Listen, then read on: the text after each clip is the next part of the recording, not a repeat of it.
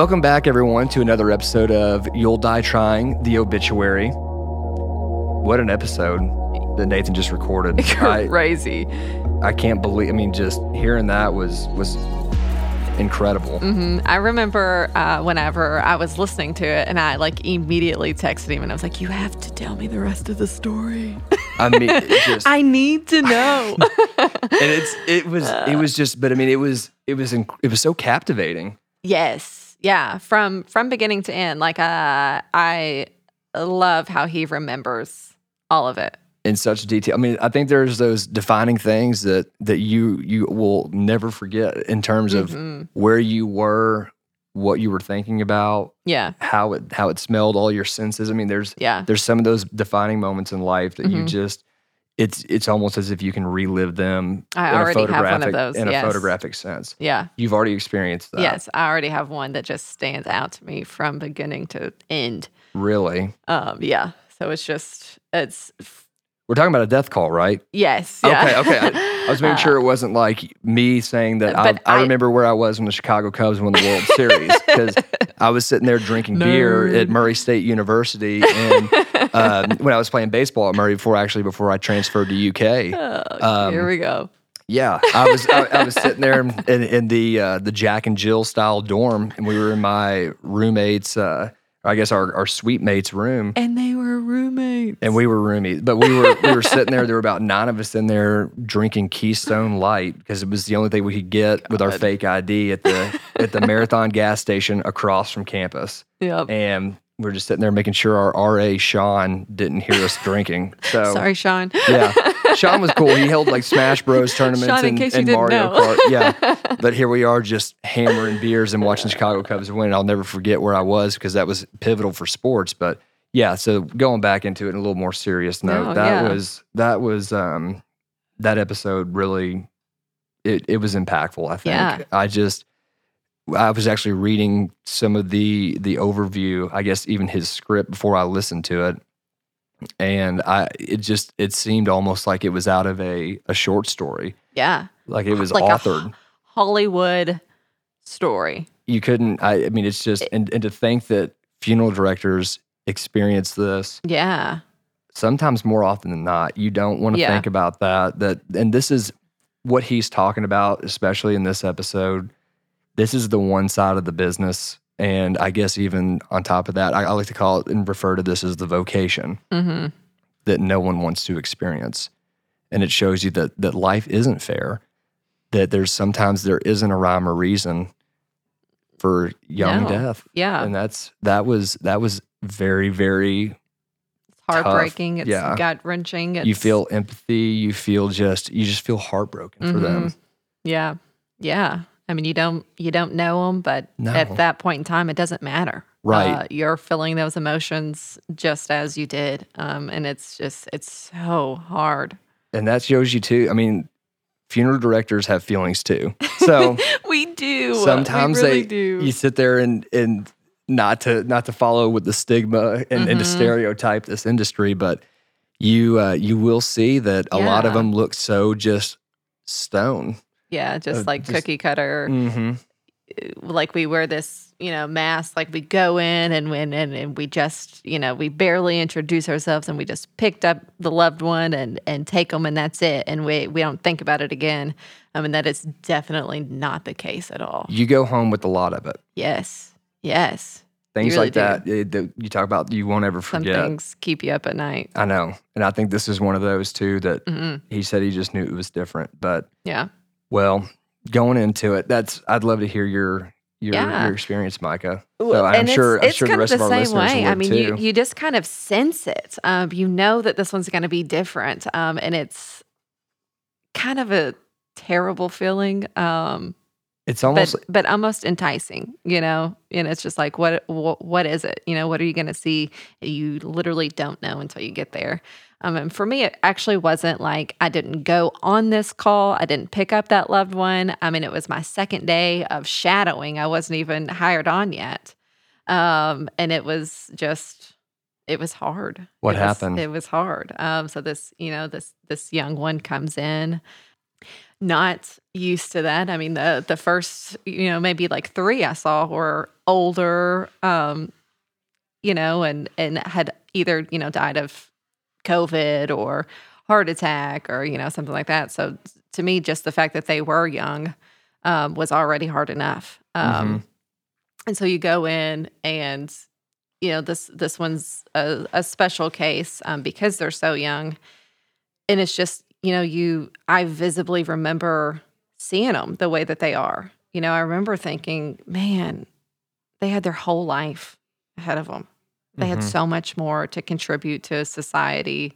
And it's just, you just think about, they don't get to do that anymore. You think about their family, you think Mm-hmm. about, everything that goes on, and it is just so hard. Mm-hmm. So hard. And those are the kind of things where you never will have those answers. No. I don't think. No, you never will. And you can try to rationalize and make your peace with it too, but Mm-hmm. it's hard. Yeah, it is. It is.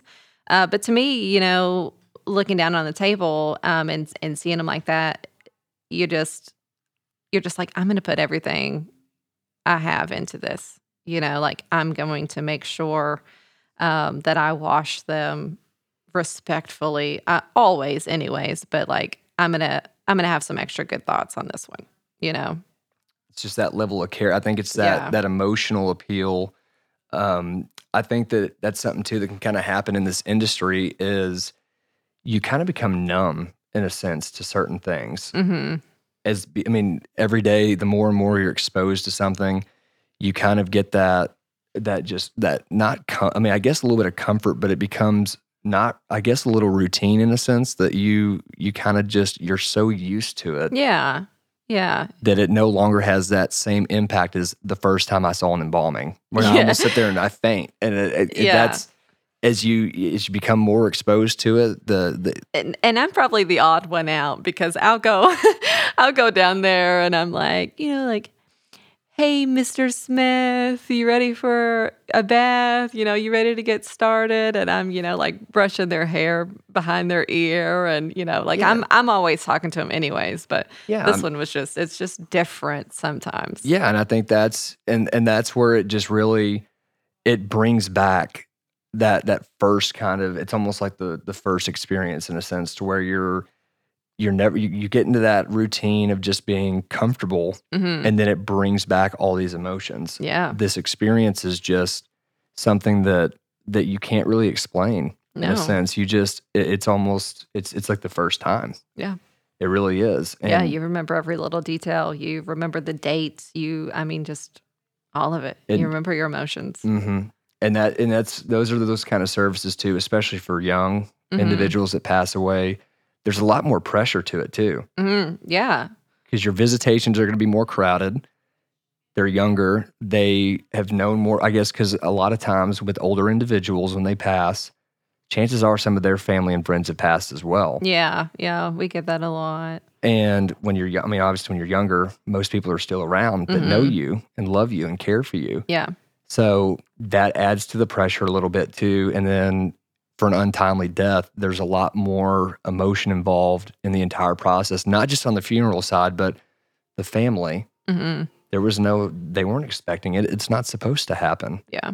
Yet here they are just sitting. never know. Yeah. And then yet here they are sitting there for their child, for their sibling, and they're in an arrangement room to plan their funeral. Mm-hmm. Yeah. Not just shock, but just frustration. Death does not call and ask if you are ready. No. They don't wait for you to answer the phone. Sometimes we forget that, even in this industry. Sometimes you forget it. Right. And you can say that it was their time and things like that, but especially for young, you're not supposed to die when you're young. No. You're supposed to have that life. Yeah. That's what makes it very tough.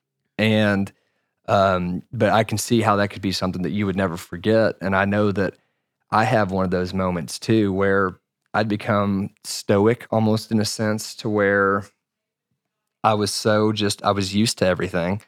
I'd seen it enough. And we got a call one time for a car accident. And there was a young girl, a very, very young girl, and her mother passed away. I'd gone to school with her mother. Mm. And this little girl, bless her heart, I can still see it to this day.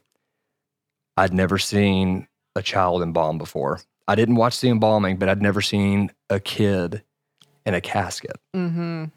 And I can still, to this day, remember standing there because I was setting up the chapel actually before the family got there and making sure everything was perfect. The DVD was playing. The flowers were set up in a reverent manner around the casket. The casket spray fit just perfectly. That the chairs were in a row. There were tissue boxes, plenty of tissue boxes. Mm-hmm. That the music was the perfect volume. And when everything finished, I was in there with Nathan, actually, just kind of standing there. Both of us stood in complete silence, standing in front of the casket, looking at this mother laying with her child in her arms. Yeah. And those are those moments where you sit there and you just think, this isn't supposed to happen. This isn't fair. This just, your heart reaches out to him. I mean, I'm kind of getting a little bit upset even thinking about it right now. I mean, because it's hard. It's so hard. And I think people forget about that for us. We can't just walk away from that. We can't just leave it at work and not take it home with us. I know with mine especially, I mean, as soon as we got done with the embalming, I mean, I sat in my car in the parking lot and cried. Did you really? And I did. I cried. And I was like, man, I didn't expect that experience so soon for me, but I'm glad that it happened because we're going to run into those situations eventually. And I need to know that I can be there for them and detach myself a little bit during. And it's okay to cry afterwards. Yeah. I think that's healthy. And I remember sitting there and everybody deals with grief or with different traumas like that in their own way. That's what makes us human. Mm-hmm. None of us are cookie cut. We're all different flower color in God's garden. Sometimes we wish we were. Yeah, sometimes it would maybe make it a little bit easier, but it just wouldn't make life as interesting or fun. Right.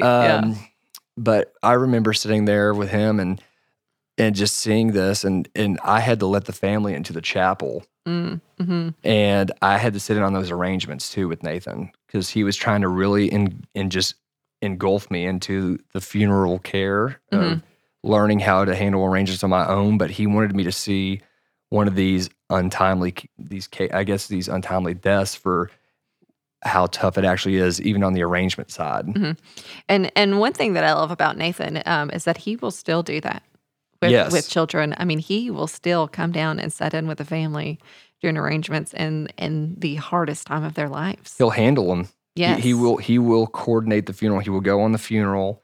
Yes. He will see everything from start to finish personally. Yes. And I think that speaks. I love that. It is because he has the vocation, he has the heart to do it. Yeah. That care, that attention to detail, and just that true act of service. But I sat in on the arrangements, and this family had not lost one, but two. They lost a daughter and a granddaughter. They lost a sister and a niece. Mm-hmm. And they were both gone at the snap of a finger. Yeah. And I cried during the arrangements. I teared up too. And I mean, just unconsolable weeping was what was going on in the arrandgement office the whole time. We actually had to meet it's in the allowed. lounge. I mean, and I feel like people may be listening to this and they're like, why would you do that? Just hold it together. But literally, you cannot. No, you can't. It just hits you. I mean, it's so powerful, and it shows you the empathy that humans actually have, and how you. I mean, it's almost as if you were personally impacted by that loss. Yeah, and you were. Yeah, you didn't know them, but you were. I didn't know them from Adam, and if I would have ever seen them anywhere else, I would have just thought that, and if I would have read about it, I would have thought that's just terrible. Yeah. Like when you see something like that in an obituary, you just kind of think, oh, I know, so sad. But you go from that to you're having to sit there and help them pick a casket for their young daughter and their granddaughter. Mm-hmm. And you have to do that. Yeah. And that's not easy to do. At all. And you have to tell them about all these things they have to do, and they are still in shock. Yeah. And all this, that you talk about all the steps that go into planning a funeral, And here you are, and you're trying to do your job, but you really can't because they don't want to hear it and you don't want to talk about it. No. You don't. And it just shows you how difficult this you have to be, yes, and you have to be so patient because you have to understand that they're grieving. They cannot process what you're saying to them right now. And you may have to repeat yourself 1,000 times. And that's normal. But you just give them your cell phone number and you say, hey, at any hour of the day, call me, like text me, let me know how you're doing. Let me know if there's anything I can do for you. And it's just... Yeah, the only thing that is normal about an untimely death arrangement is that you know that it's going to be hard. That's the only thing that is normal about that. Yeah. Is that you already know it's going to be hard. Yeah. And we were going back to it where we're standing in front of the casket and viewing them to make sure they looked perfect before the family came in. I remembered Nathan said that he grieves in a different way that I do. He was very frustrated. Not at anyone in the staff, not at anything, just that he was frustrated at life, that it wasn't, that this is not supposed to happen. It's not fair. It's not fair. And that's something that's out of your control. And I just remember being very out of it for the rest of the day, just kind of in a daze almost, that I had just seen... This is one of the worst things. A child under the age of 6 that had her whole life ahead of her and playing Frozen songs on the DVD and things like that, things that she loved. And which makes it so much worse. So hard. Oh. And then going into, guys, we're going to go ahead and just dive in after sharing our experience with Nathan's, talking about that detail for the removal. Yeah. And how, he goes into all this as, we put 2 pairs of rubber gloves in our pocket.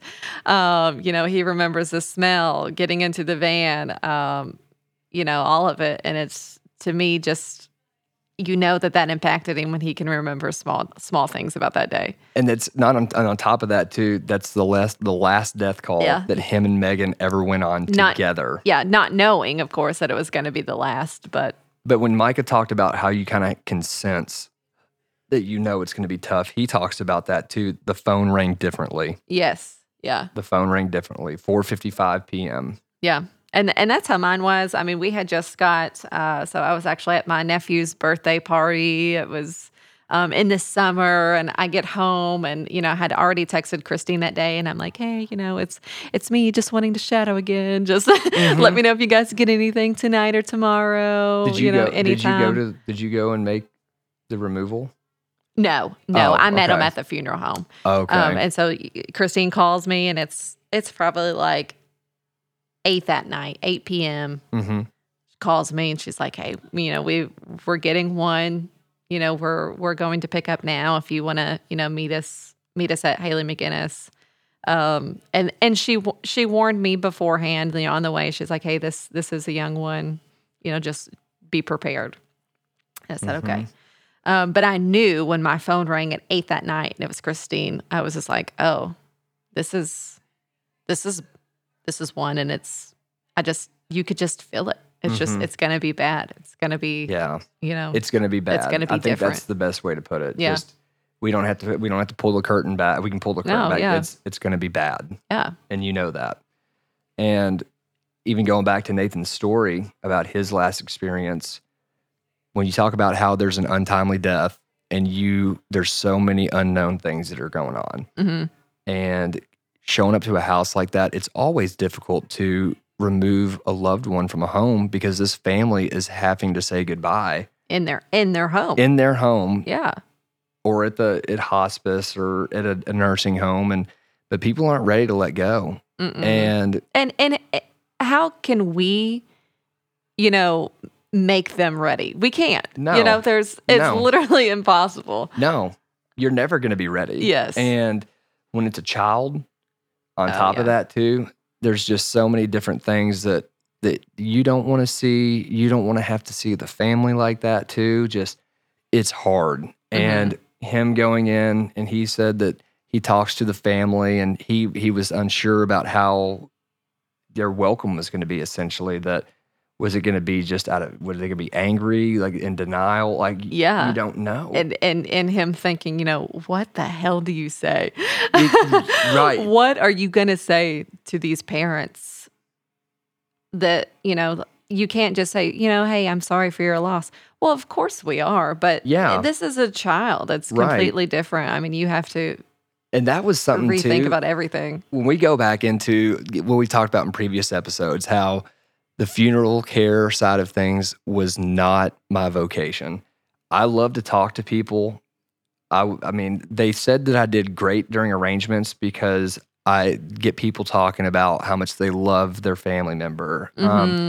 Everything. I want to know about who they were, what they loved. Yeah, that's my favorite thing too. Tell me about the memories. Yeah, but it's at the same time, what was really hard for me is they don't want to be talking to me about this kind of stuff. I mean, because there's nothing that I can say that's going to ease that pain and really just kind of put it into, I guess, just a little bit of peace. And I can't do that in that situation as a funeral director, not just in the sense that, it was an untimely death or even if it was an older loved one.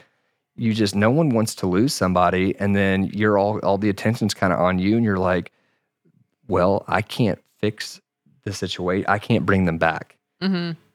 And that was what was always the hardest part for me because I felt like if I was going to dive in and start talking and really getting to know them, that I was going to be like kind of seen as like, well, I can't bring them back. And that was hard for me that I couldn't, that I couldn't talk about them, that I had to talk about them in the present tense. Because it does ease that period of grief, but on the same side, you're kind of like, well, I can't do anything that is going to be replaceable. Yeah. All I can do is help you celebrate them the best way possible, which we do. Nothing in you an can exceptional say. manner. Yeah. Yes. Yeah. So that's how we can show it. But I'm a talker, and that was what was tough. But he talks about how he doesn't know how he's going to be, what the hell do I say to somebody? What do you say? What can you say in that moment? And there's nothing. There's no script. Absolutely. Yeah. Nothing. You can't do it. And then on top of that, Megan's pregnant with their first child. And she's already kind of started to develop those motherly instincts. And I can't speak for those, but maybe Micah can kind of have a little more understanding. And I think those of you that know me know that that's not true. But it is as a female, I think that we can word things a little better, or at least be a little more. And I don't want to say this in a rude way for males, but we can at least be more caring and sympathetic about certain situations. I think even just trusting too. Yeah, I really do, because it's almost like you understand. Because you also, if you have a child, you carried that child for 9 months. You brought them into the world. Yeah. And you have that undeniable love. And I think that's what helps a lot with that too. But and it's got to be hard on Megan being pregnant and going to their house to pick up their child.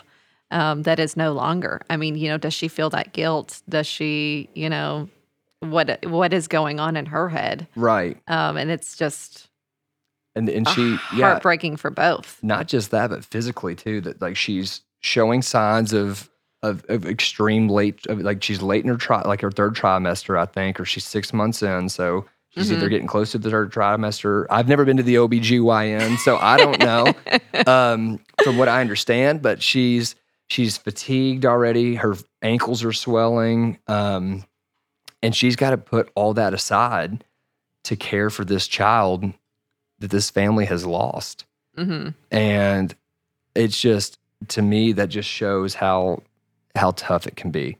Yeah. And very meeting with the family and telling, Nathan talks about going upstairs and here's the weeping. Because you always, when you go in on a death call, you always want to locate where the deceased is located. So that way you can kind of figure out how do we want to take the cot and, what's going to be our best kind of route almost. And then after getting permission from the family, you will go back out and put those rubber gloves on. Yeah. And usually too with house calls, coroners are really good about saying, hey, like they're in the back bedroom, but I don't think your cot's going to fit. You may need to get the it's like the movable cot. It's kind Yeah. of like it's almost like a body bag sort of, yeah, but not really. but like with handles and Yeah. it zips and That's not a very good description. We're not really giving No. much of a description. It's kind of like it's almost like a cot that's got handles on either side. Yeah. The little not like it Velcros, I think, doesn't it? It Or does it Velcros zip? too. Or does it? It zips down like the middle of it, but it also Velcros too for straps and stuff. And then you use this portable cot.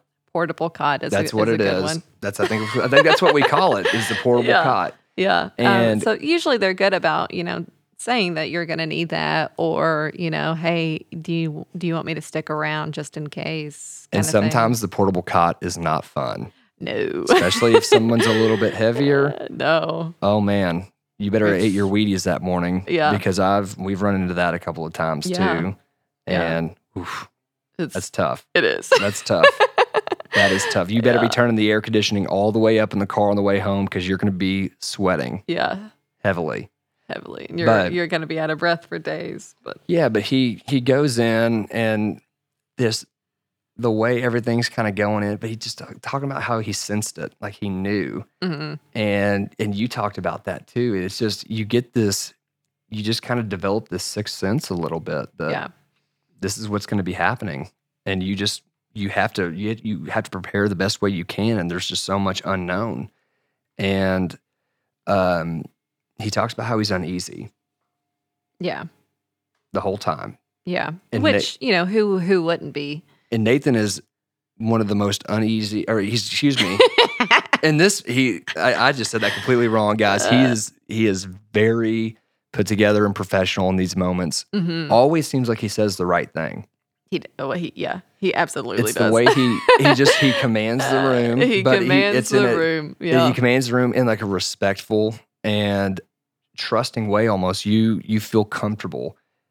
He can really get that going, and for him to just kind of come out and show that vulnerability, saying, Mhm. I didn't know what to say. What am I supposed to do here? Yeah. Because you feel a little bit helpless, Yeah. knowing that you can't do anything to make this better. Well, one, you don't want to say the wrong thing. Right. No. And that can easily happen. Yes. Easily. With how delicate the situation is. Yeah. One wrong word and going Yeah. from, everybody's already, it's already a house of matchsticks. Yeah. And it's just, that could be And- the straw on yeah. the camel's back. And then two, what do you say? If you don't want to say the wrong thing, but what's the right thing? Like No. what do you say? And so I think it's great to show that, to just be like, hey, I don't know what to say. I truly am sorry. We're just honored Yeah. that you're trusting us Mhm. with something so serious. It's a with privilege. Something so big. It is such an honor. So it's just the wording, man. The wording is almost everything. It's pivotal. Yeah. And then he goes in even deeper to talk about how he can't remember anything. Like he was signing the provisional. So you had to sign paperwork for authorization, Mhm. but he's giving the family details about what he's doing, almost to kind of include them a little bit, I think. Not Yeah. that he's just there to make the removal, but he's trying to bring everybody back in to talk to him about how this is why he has to do this. And I think maybe it provides a little bit of a distraction too, or just, and maybe even eases him a little bit to know, like, here's why he's doing this. Yeah. I understand. I know that my loved one is going to be cared for. Well, yeah, and you're not just coming in and going directly to the coroner and signing, No. paperwork, and then they're just kind of watching you in the background, but no one's talking about it. No. And there's a Um, lot of interaction that goes on in a death call with the family. Yeah. Yeah. that's hard. That's the first thing we do. Well, actually, the first thing we do is go to the coroner because they're there first and they're the ones who usually introduce us to the family. If that's not the case, then we go, immediately to the family. Just say, hey, this is Micah. We're from Haley McGinnis. Let me first and foremost let you know how sorry we are that we have to meet like this. No one wants to meet like this, but also, thank you for allowing us the honor and the privilege to serve your loved one. We will do anything and everything in our power to make this as easy as possible. And to all our listeners here, I challenge each of you to put yourselves in a funeral director's shoes for a moment. Imagine what it's like to walk into a house or into a hospital or into a nursing home and to sit there with a family who has just within the hour, within the hour, who has lost a family member or a loved one or a friend, and you have to talk to them. Yeah. Not only do you have to talk to them, but you have to take away their loved one that they just lost. I mean, you have to take their body physically from them. I mean, they're not ready. No one's ready. Try to put yourself in those shoes for a minute and think about, what would you say? What would you do? It sounds a lot harder. I mean, it sounds a lot easier maybe, or you just, I don't know. I mean, I don't really know where I'm going with that, but I need more big turkey foot coffee, I think. But put yourself in that situation. Yeah. I mean, what would you do? How do you think you would handle it? I mean, there's no right way. I mean, there's no script. You can train, but there's just no way to do that. You can have it in your mind of what you're supposed to say, but it'll almost never come out that way. It's almost like a job interview. Yeah. Where it's that important. Yeah. And you have to be perfect. I mean, you're on their territory. You're on their time. And you're taking their most precious thing possible. Yeah. Their loved one. It's tough. Yes. Incredibly tough. And then he goes even further to talk about going upstairs. And the thing that I think really got me the most in this episode was the Ninja Turtle pajamas. Oh, yeah. Yeah. That killed me. Yeah, that was hard. Yeah. Yeah. And it's obviously way harder for them than it is us listening to this now. Mm-hmm. But you can almost just feel it. Yeah. You can feel that emotion that. I think so. But just having to earn that trust. Yeah. Too, that he's going to be okay, that he's going to be cared for, that we are going to do everything in our power to be perfect. Mm-hmm. That he is going to be honored. He is going to be treated with the utmost reverence, respect. Yeah. And care. And you have to resonate that to the family in about a 20-minute window. Yeah. Before you take them into our care at Haley McGinnis. Mm-hmm. And also, looking back, we never just take someone. I mean, you're always asking for permission. Hey, yes. May we come in? May we introduce ourselves? May we discuss on the next steps and what happens next? Are you guys ready for us, to take over, to take the care? To take your loved one into our care. Mm-hmm. And then, and most of the time people are like, yes, we're, as tough as it is, we're ready. And then we say, okay, now listen, this is what's going to happen is we're both going to exit the house. We're going to go to the back of the van. We're going to retrieve our cot. It's going to make noises,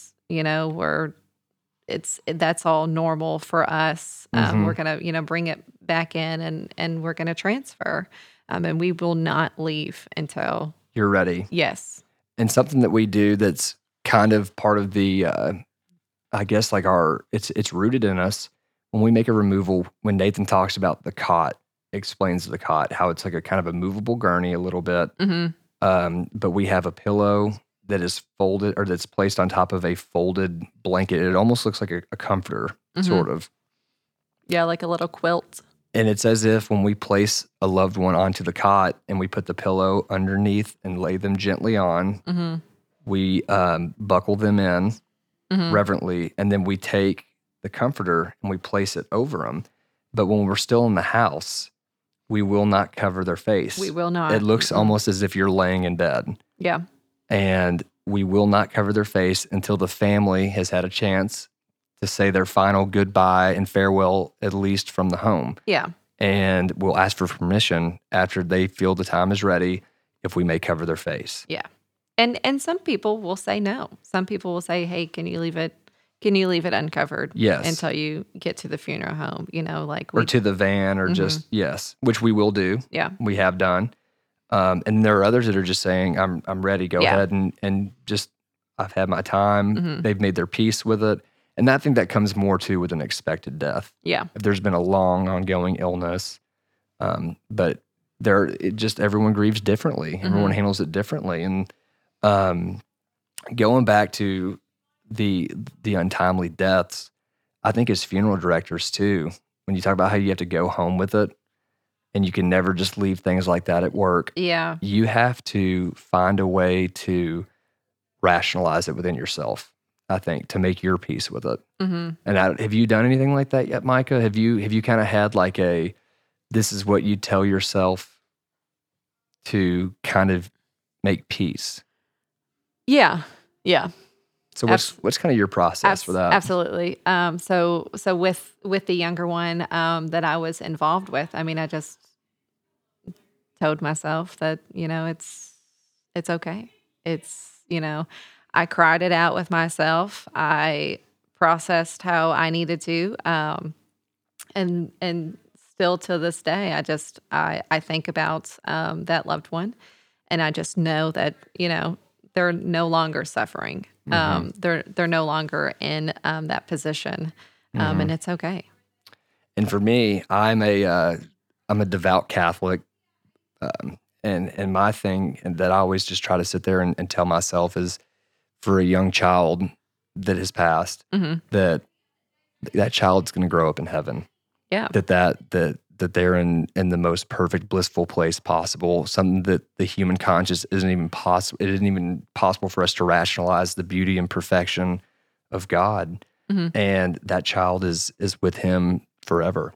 And I think that's something that I would tell that to families a lot too. Yeah.